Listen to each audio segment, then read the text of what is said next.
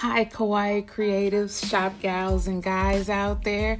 It's your host, Imani K. Brown, aka I Puke Kawaii, aka the head shop gal in charge, here with some more self-improvement over entrepreneurship. Let's get it. I wanted to come to you about two philosophies that I live my life by that may be helpful. One is lifting as you climb, and then the other one is Ubuntu.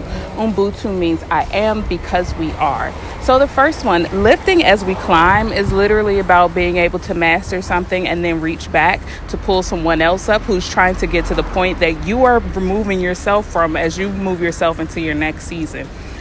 All the rave, especially things like tattoo apprenticeships, being able to build Instagram portfolios, tons of things. The other one is being able to say I am because we are, Ubuntu. It's about individuality and being a part of the collective. So how you present yourself, how the fact that when it comes to the people you surround yourself with, you are who you surround yourself with. All of those ideals are under Ubuntu. So I actually live my life by those two things. What are some things that guide your morals, principles, and lives as you go about your own personal development journeys? Let me know in the comments.